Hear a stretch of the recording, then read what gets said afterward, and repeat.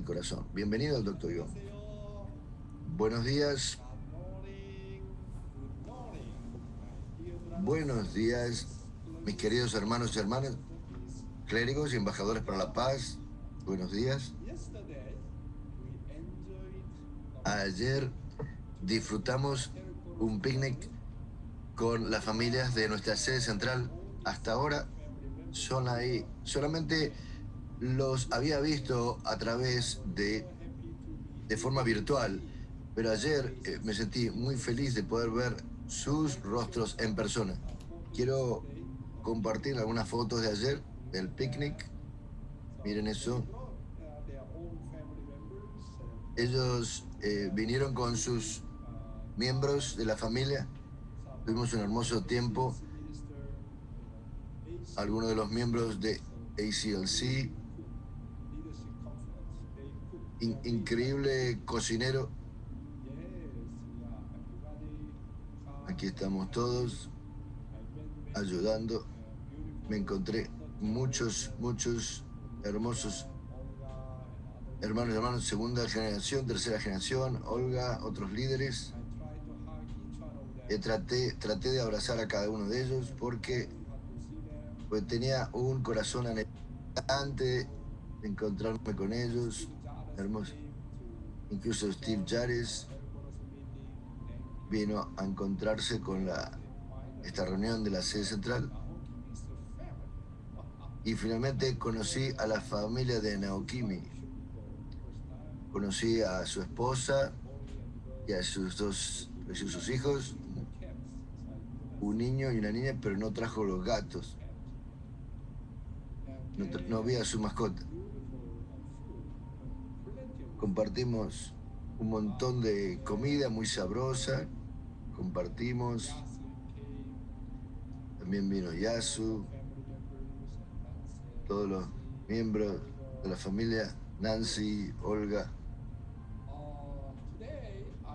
Hoy quiero hablar acerca de el Fénix celestial y terrenal, un nuevo tema de las memorias de la madre, el libro Madre de la Paz, y quiero que Emily Honey pueda leer. Al final de los años 90 no era fácil para una madre soltera. Mi madre envejeció para llegar a fin de mes haciendo cualquier trabajo extraño que se le ocurriera.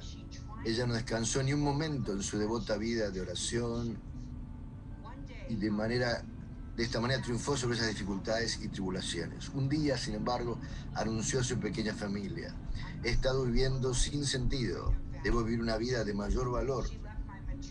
Nos dejó a mi abuela y a mí al cuidado de mi tía y se mudó a la iglesia de Chompadong y se dedicó por completo a las actividades de la iglesia. Ella optó por asumir la más menial de las tareas. La gente trataba de disuadirla, pero ella persiguió tal trabajo con un corazón alegre y agradecido. Ella había vivido una vida de fe devota en Corea del Norte, más grande que nadie, pero comenzó en la parte inferior, en la Iglesia de Unificación. Sin embargo, ella se empujó demasiado y su cuerpo se hizo cada vez más débil hasta que se enfermó seriamente. Afortunadamente, un miembro de la iglesia que conocía de la iglesia del vientre la recibió. Esa persona, la señora Oh Jong-chun, era como una hermana para ella. Vivían juntos en el barrio de Noryang y a medida que se cuidaban, mi madre lentamente se recobró. Y mientras yo estaba en la escuela de enfermería, asistí a la iglesia de Chompadong todos los domingos. Un día, cuando mi madre me vio allí, me llevó a una esquina y me susurró suavemente: hace unas noches tuve un sueño que era difícil de entender. ¿Qué soñaste?, pregunté. Había mujeres de la iglesia vestidas con túnicas blancas y de pie allí, sosteniendo flores rosas, dijo. Entonces te vi caminando hacia la luna maestra. En ese momento llamamos al Padre Moon maestro. De repente un trueno rugió y un rayo se estrelló desde el cielo y golpeó en un punto especial. Allí estabas. Y otras mujeres te miraban con envidia. Ella hizo una pausa, recogiendo sus pensamientos. Fue entonces cuando me desperté. Yo sentí que significaba que sucedería algo que sacudiría al mundo. Yo creo también que sí, le contesté. Es un sueño profético. Pero estoy seguro que es algo más que eso. Mi madre no imaginaba que este sueño era una revelación de Dios. Una profecía de que su hija única sería llamada a convertirse en la madre verdadera que daría su vida por el mundo. Y he estado pensando constantemente en esta palabra sacrificio. Y estaba determinado a vivir una vida de sacrificio por el bien de Dios. Y este sueño coincidía con esto. Y tenía una idea en su significado. A finales del otoño de 1959, el Padre Moon dirigió un seminario misionero nacional en la iglesia de Chompadong y participé con mi madre.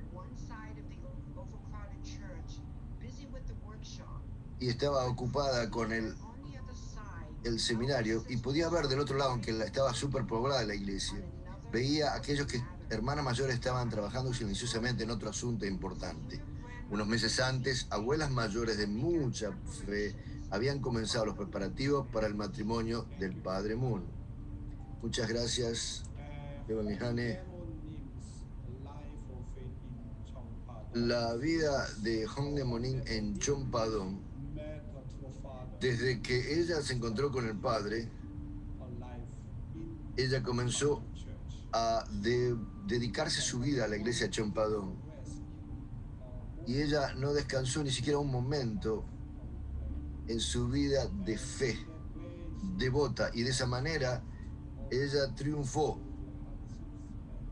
sobre dificultades y tribulaciones. Y Jeongseong eligió tomar responsabilidad por las tareas más difíciles, más duras. Las personas trataron de disuadirla, pero ella continuó ese trabajo con un corazón agradecido y feliz. No. Realmente, Jeongseong, ella tenía un montón de experiencias en América del Norte.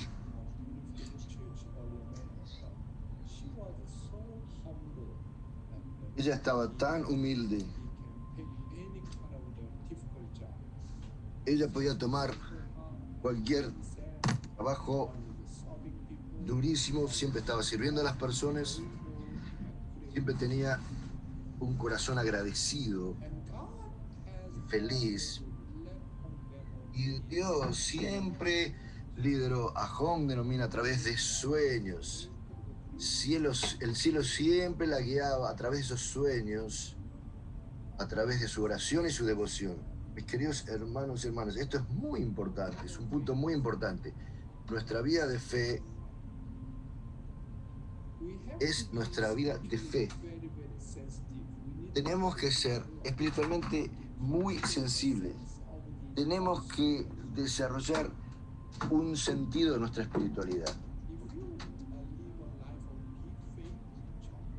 Si uno lleva una profunda vida de fe con Jeongseong, Dios siempre le dirá cuándo hacerlo y específicamente qué hacer. En la Biblia, así como Dios guió a José a través de sueños, muchas figuras centrales fueron guiadas por el cielo a través de los sueños.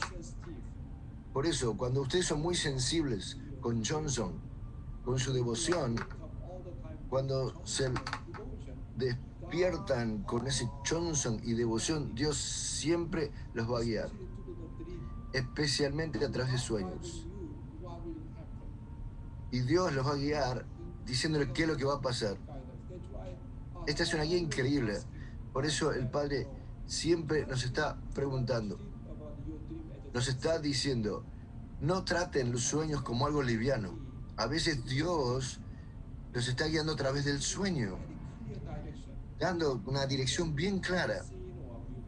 Y cuando uno comete pecado o va al camino equivocado y aparecen los antepasados en los sueños para guiarlos. Por lo tanto, los sueños son utilizados por el cielo como un canal muy importante para el crecimiento espiritual y la guía espiritual. La madre de Jesús, María,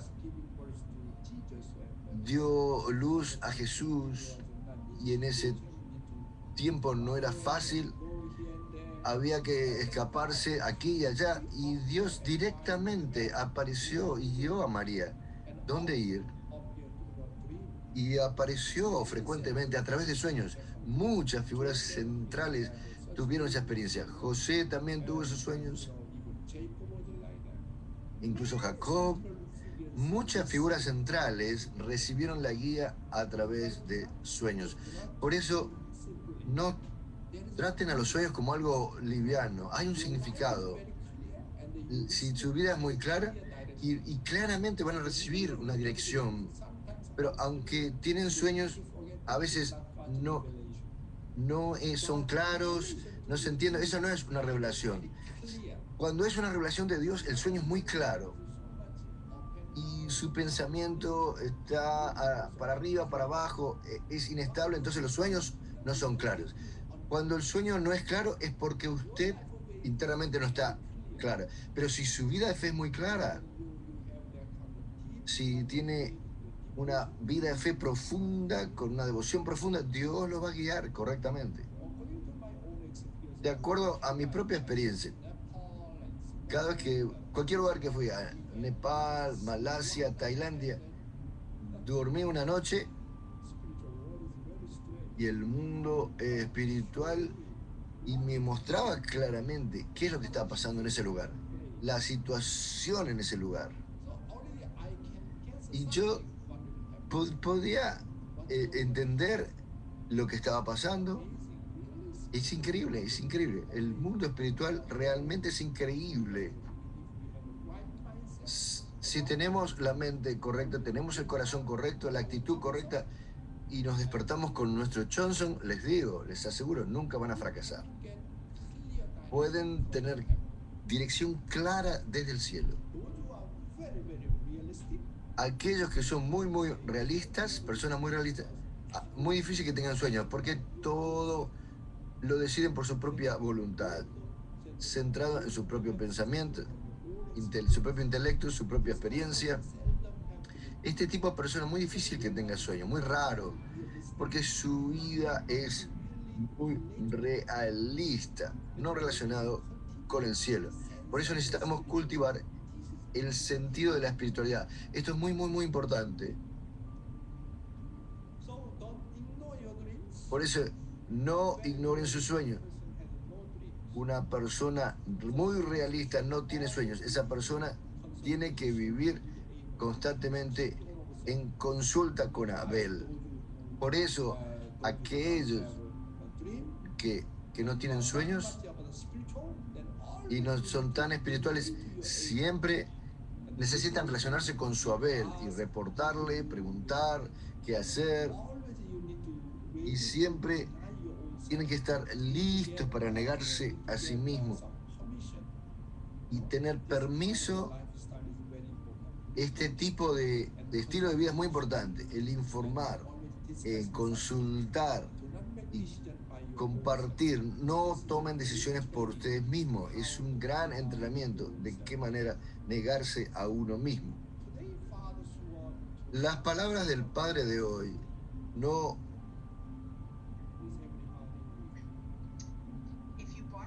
simpaticen conmigo. Si compras buena ropa, si compras una casa y preparas todo para que uno de tus hijos, para que tus hijos puedan entrar y vivir bien, y si ese hijo vendiera todo para dividirlo y ayudar a los demás hermanos, ¿lo regañarías y lo castigarías? Es lo mismo, estoy haciendo esto porque se adapta a mi mente, por lo tanto, no necesito tu simpatía. No simpaticen conmigo. No oré a Dios cuando tuve que luchar en la era de la indemnización. Lo tienen que saber. Habrá momentos difíciles en el futuro. Habrá penurias muy graves. No piensen en orar cuando puedan participar de la dificultad que viene frente a ustedes. En esos momentos hay que luchar por el mundo. Es por eso que la Biblia dice: aquel que trate de guardar su vida la perderá, y el que pierde su vida la perseverará. Y enseña, porque los que se exaltan a sí mismos serán humillados, y los que se humillen a sí mismos serán exaltados. Esta es la verdad. Muchas gracias, Heavenly Honey. Cuando el Padre verdadero tomó el camino de las dificultades, del camino de la indemnización en lugar del cielo, Él no oró frente a Dios. Él no trató de recibir ninguna simpatía de Dios.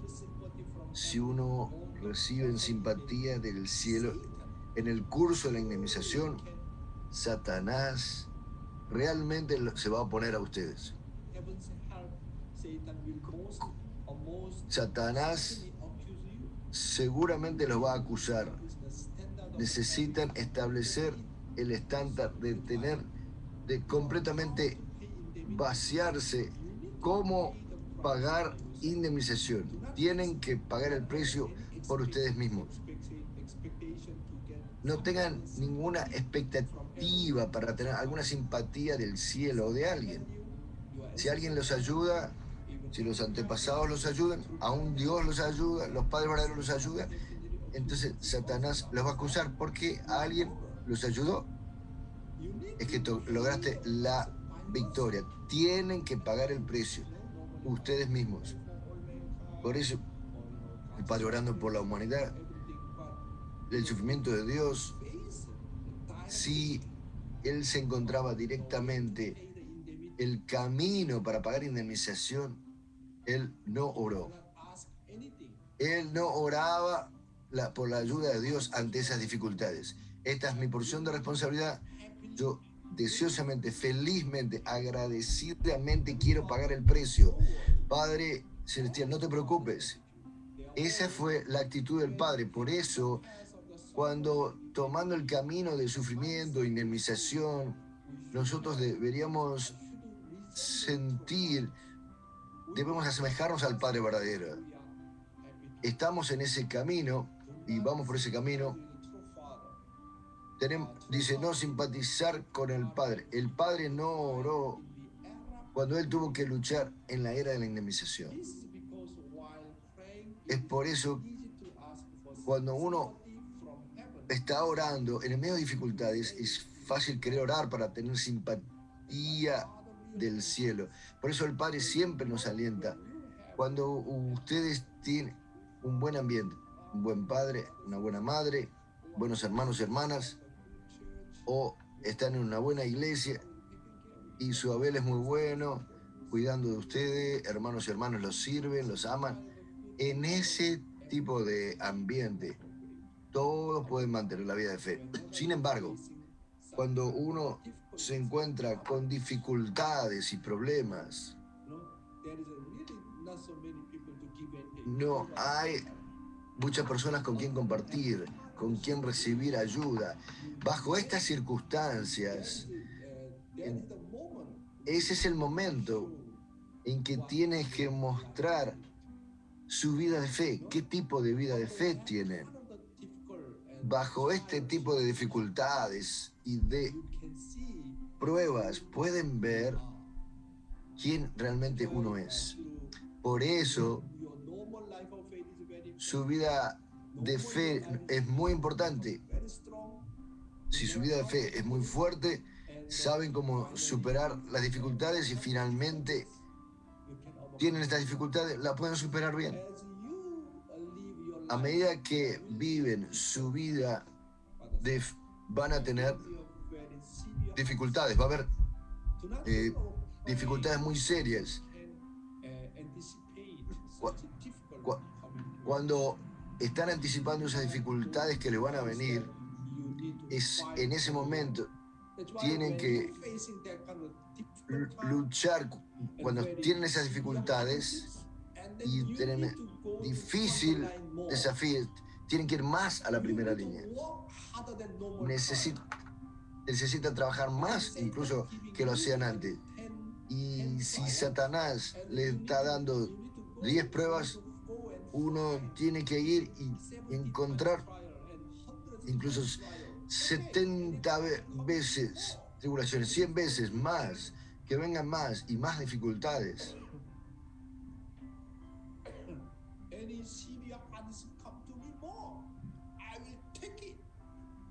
Perdón, no se está escuchando el sonido.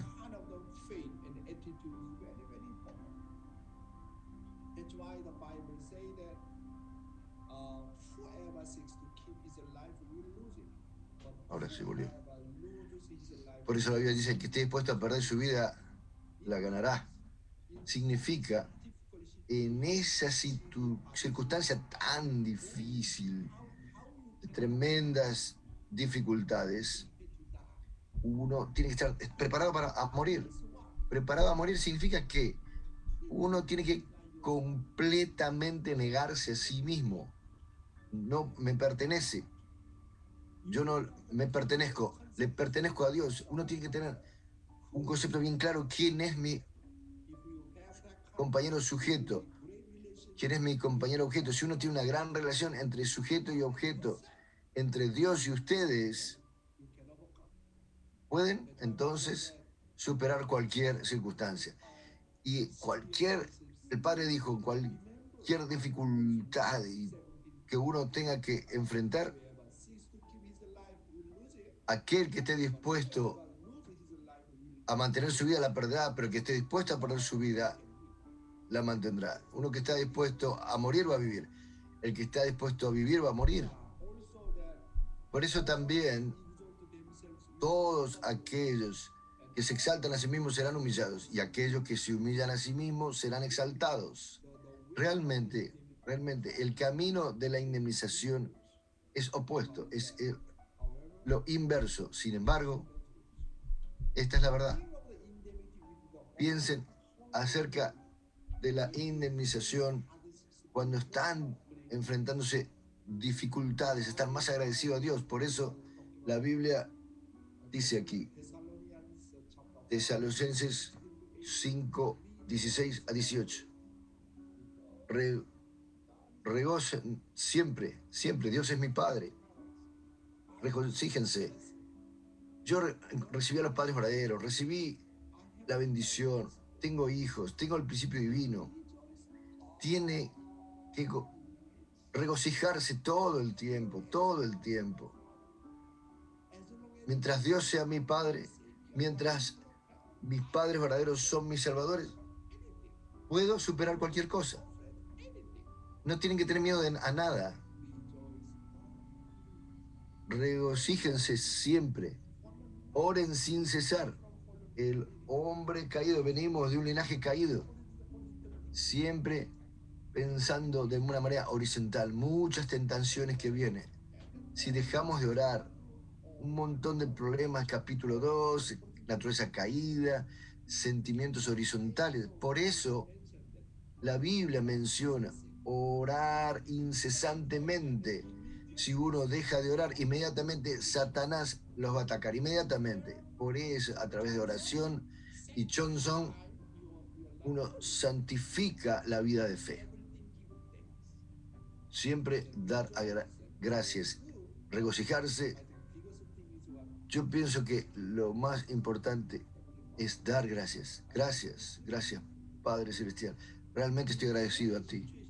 En cualquier circunstancia, en cualquier dificultad durísima y sufrimiento, en momentos severos, pueden decir eso.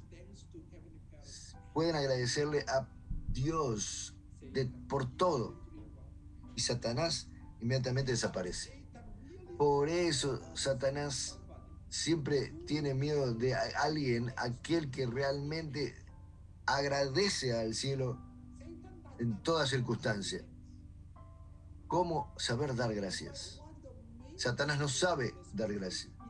Por eso, en cualquier circunstancia, sin quejarse, dar gracias. Demos gracias. Siempre, siempre apreciando. Y mi corazón quejoso, celo, todo tipo de sentimientos, estos problemas se van, se van. Por eso, nuestra vida de fe, uno de los puntos claves es dar gracias, apreciar. Jesús dijo, esta es la voluntad de Dios. Esta es la voluntad de Dios. Regocíjense siempre, sonrían. Dios es mi Padre. Y siempre orar donde cuando ustedes paran, entonces Satanás va a venir, va a tratar de invadir. Si Satanás encuentra cualquier espacio, Satanás va a atacar fácilmente. Y además, siempre tenemos que dar gracias. Wow. Jesús dijo, la Biblia dice, esto es la voluntad de Dios. El San Pablo dijo, esta es la voluntad de Dios. Otras palabras del Padre.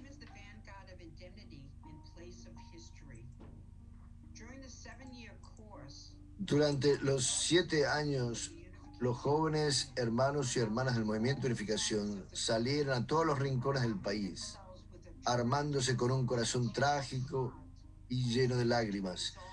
Se dispusieron a resolver el resentimiento histórico de Dios y su resentimiento de la época, diciendo, vine como la vanguardia de la indemnización en lugar de la historia. Oraba toda la noche por las personas que los veía como enemigos. ¿Alguna vez han pensado en el hecho de que esas oraciones, durante las cuales clamaron al Padre Celestial, mientras sostenía mi estómago torcido de hambre, todavía están vivas hoy en día? En el fondo de la risa y el consuelo de nuestros propios hogares, todavía viven las voces de las oraciones en lágrimas de nuestros antepasados. Puede que se hayan ido, pero deben recordar que la oración interna de corazón que los antepasados ofrecieron en un lugar desesperado, mientras se aferraban a Dios y apelaban a Él, todavía está viva en el corazón de Dios hoy en día. Muchas gracias. Durante el curso de los 7 años del Padre, Él visitó hermanos y hermanas del Movimiento de Unificación. Y de acuerdo al Padre verdadero, se armaron los miembros a través de un corazón de lágrimas determinados, sintiendo yo soy la vanguardia de indemnización en lugar de la historia. Cuando se determinaron a resolver el corazón resentido de Dios, ahora sabemos que la era de indemnización ha pasado. Estamos viviendo, pero cuando estamos en la era de indemnización, el Padre decía, vine como la vanguardia de indemnización en lugar de la historia. Necesitamos estar agradecidos a los padres verdaderos.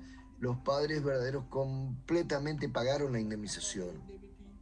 Bajo la era de la indemnización, no importa cuánto esfuerzo pusimos, era pagar el precio. Sin embargo, ahora estamos viviendo la era de la graduación de la indemnización. Por eso, cuando hacemos algo,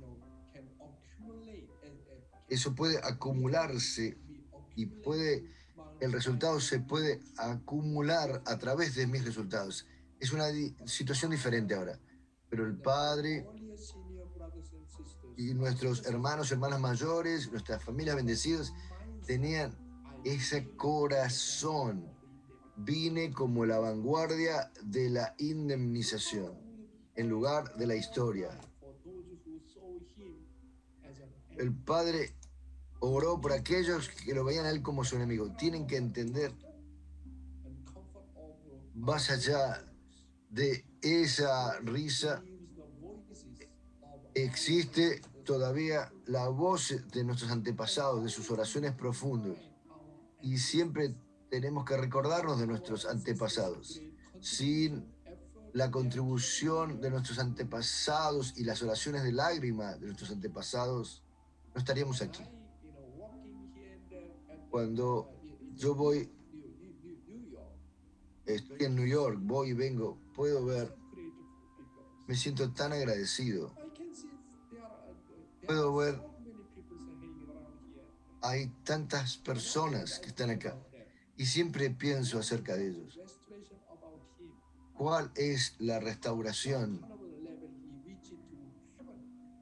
¿Qué tipo de nivel ha llegado esta persona? ¿Cómo esta persona puede llegar al movimiento de unificación y conocer al corazón de Dios, de los padres verdaderos, el principio divino? ¿Cuándo? ¿Cómo puede ser? Dios ha elegido a alguien como yo, una persona inmerecida, se transformó en un líder, una familia bendecida. ¿Se imagina acerca de eso? Para, para llamarme, para elegirme como una persona elegida, nuestros antepasados. ¿Cuántas lágrimas tuvieron que haber derramado? ¿Cuánto Jeongseong? Por eso cuando pensamos de nuestros antepasados, las oraciones con lágrimas y su Jeongseong, inmediatamente me doy cuenta quién soy. No puedo trabajar para mí mismo. Al ser una persona elegida, una familia bendecida, wow, increíble. No, hubo una indemnización de nuestros antepasados, increíble sufrimiento.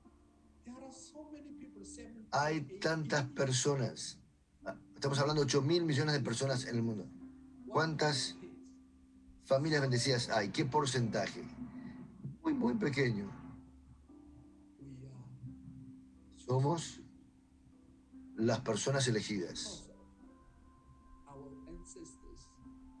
Debido a que nuestros antepasados pagaron la indemnización porque ofrecieron increíbles oraciones con lágrimas y Jeongseong. El Padre dice, quizás se han ido, pero debemos recordar la oración interna de nuestros antepasados que ofrecieron desesperados mientras se aferraban a Dios y apelaban a Él. Esto todavía está en el corazón de Dios hoy en día. Siempre debemos recordar que son representantes de 6.000 años de historia providencial, representantes de los padres verdaderos y el sacrificio que han hecho. Y como líder deben visitar cada lugar en su área una vez por año. Un líder en su centro debe visitar los hogares de cada familia. Muy importante, por lo menos una vez por año, tiene que visitar cada una de las casas de los miembros. ¿Qué está pasando? Si fueran sus propios hijos, su propia madre están viviendo ahí, ¿no quieren visitar? Por lo menos una vez por año. Tienen que visitarlos, hablarles. ¿Qué está pasando? Somos una familia. Somos la familia del liderazgo, del linaje verdadero, de sangre.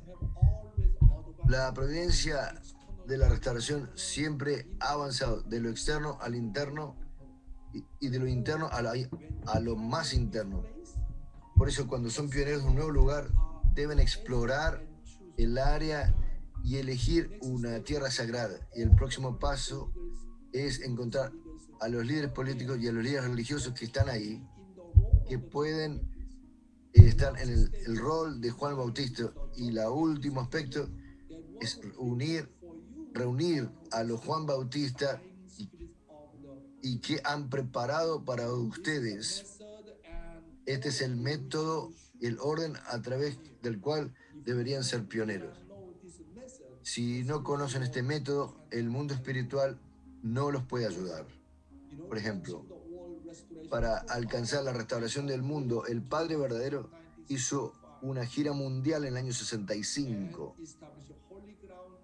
Estableció tierras sagradas en 120 lugares. Eso es como el curso simbólico, etapa de formación. Y después estableció las tierras sagradas en 120 lugares. Él le oró a Dios. Tienen que escuchar esa oración. Y el Padre dijo, definitivamente, basado en estas tierras sagradas y este fundamento, voy a enviar misioneros a todo el mundo.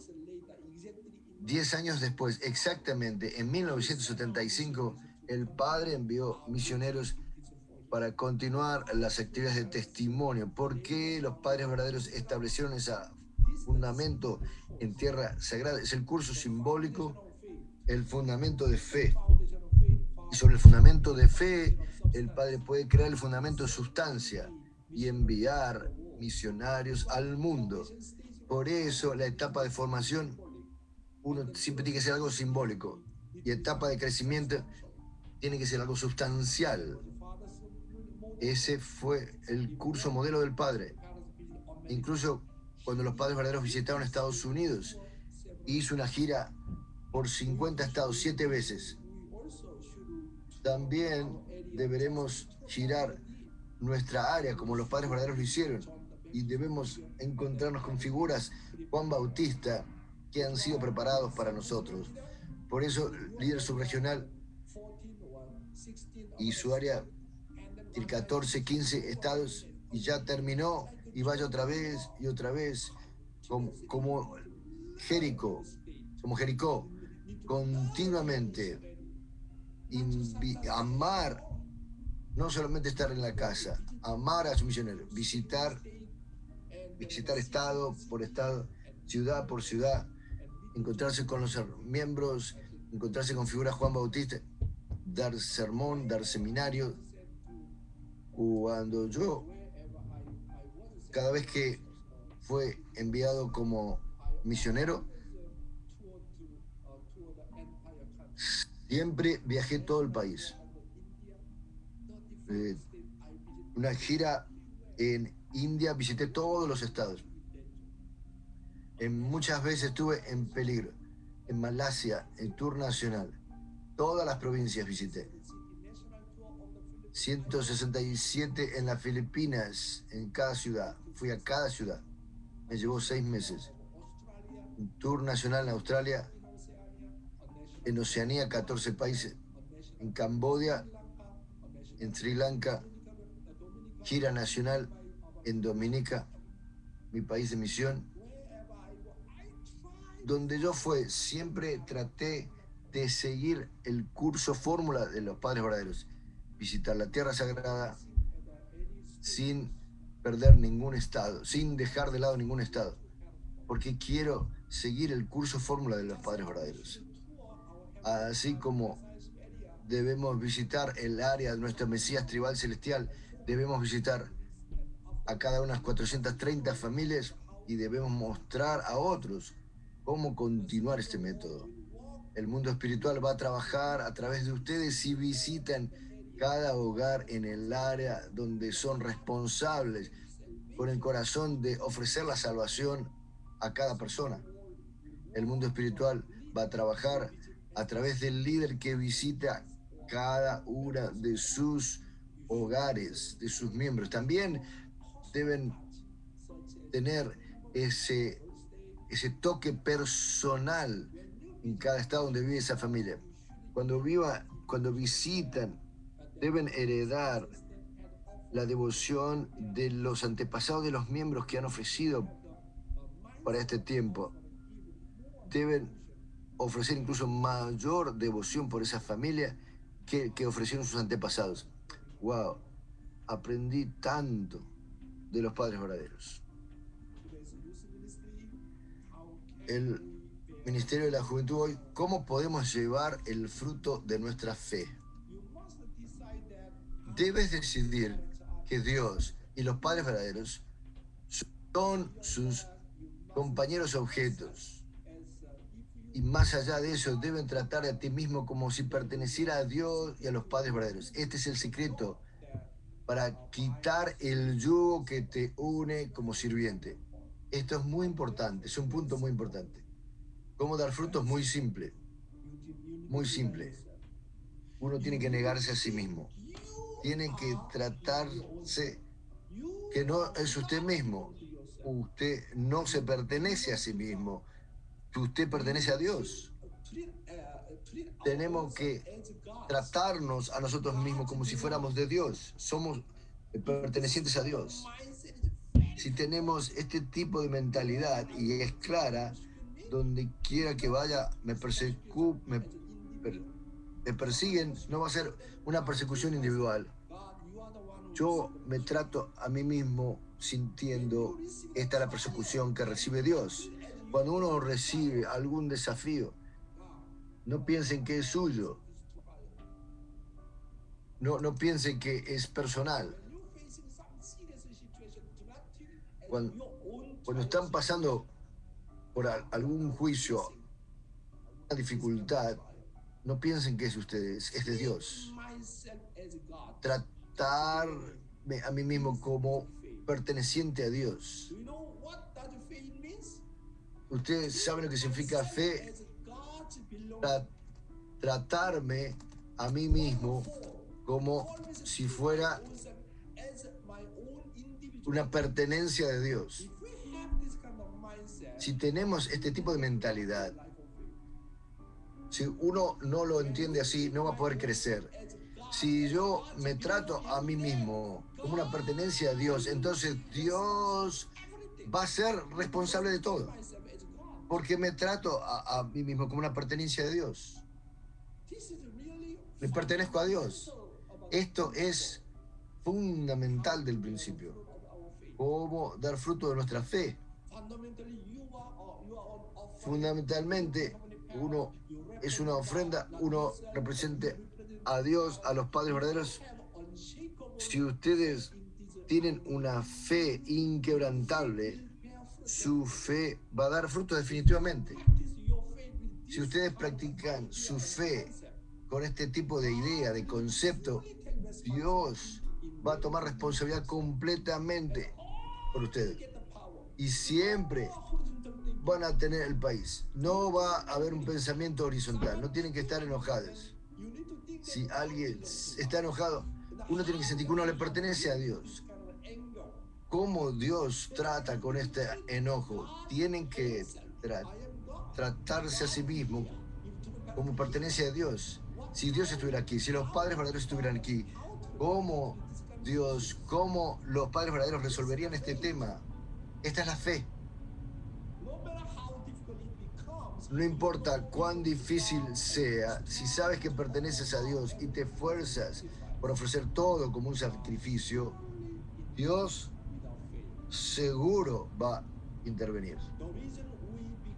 La razón por la que no secularizamos al mundo es porque manejamos nuestras circunstancias y las realidades que enfrentamos como nos place, lo que cambia nuestra dirección.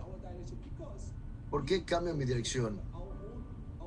Porque estamos centrados en nuestro propio punto de vista, no el punto de vista de Dios. Y finalmente, uno se seculariza y uno va a una dirección equivocada, diferente. Así como Jesús, aun cuando Jesús fue crucificado, lo hizo desde la posición del Padre Celestial. Así como lo hizo Jesús, podemos dar el fruto de nuestra fe cuando comenzamos y terminamos nuestra fe como alguien que pertenece al Padre Celestial. Cuando Jesús fue crucificado, digo, Padre Celestial, no es mi voluntad, es tu voluntad. Y si es tu voluntad, absolutamente te voy a obedecer. Wow. Este es el camino que podemos dar fruto. A medida que nuestra fe crece, nuestro principio, nuestro fin no deben ser diferentes. El alfa y el omega deben ser lo mismo. Solo porque usted pudo haber tenido una vida de fe durante mucho tiempo, sus creencias no deben disminuir, sino más bien, a medida que gana experiencia a lo largo de los años, debe desarrollar un vínculo más fuerte con su fe. Ustedes, la bondad es que uno nunca cambia. Del comienzo al final, lo mismo. Bondad significa eterno, absoluto, incambiable. ¿Qué es el mal? Siempre, ¿qué es la caída? Siempre cambiando. Hoy tengo una gran resolución, unos días después, no más. No quiere decir, usted tiene el mal, pero cuando uno se determina y mantiene a Dios todo el tiempo, cuando estoy determinado haciendo devoción matinal, lo voy a seguir, voy a seguir, voy a seguir. No importa lo que pase. La bondad siempre es la misma. Alfa y omega deben ser lo mismo todo el tiempo, eternamente, incambiable. Una vez que estoy determinado, no importa lo que pase, voy a seguir, voy a seguir. Esa es la naturaleza de la bondad. El mal siempre cambia, siempre va arriba, abajo, sube, baja. Cambia el corazón, cambia la mente. Esto es el mal. Entonces, ¿cómo dar frutos? Seguir. Continuar con la misma mentalidad.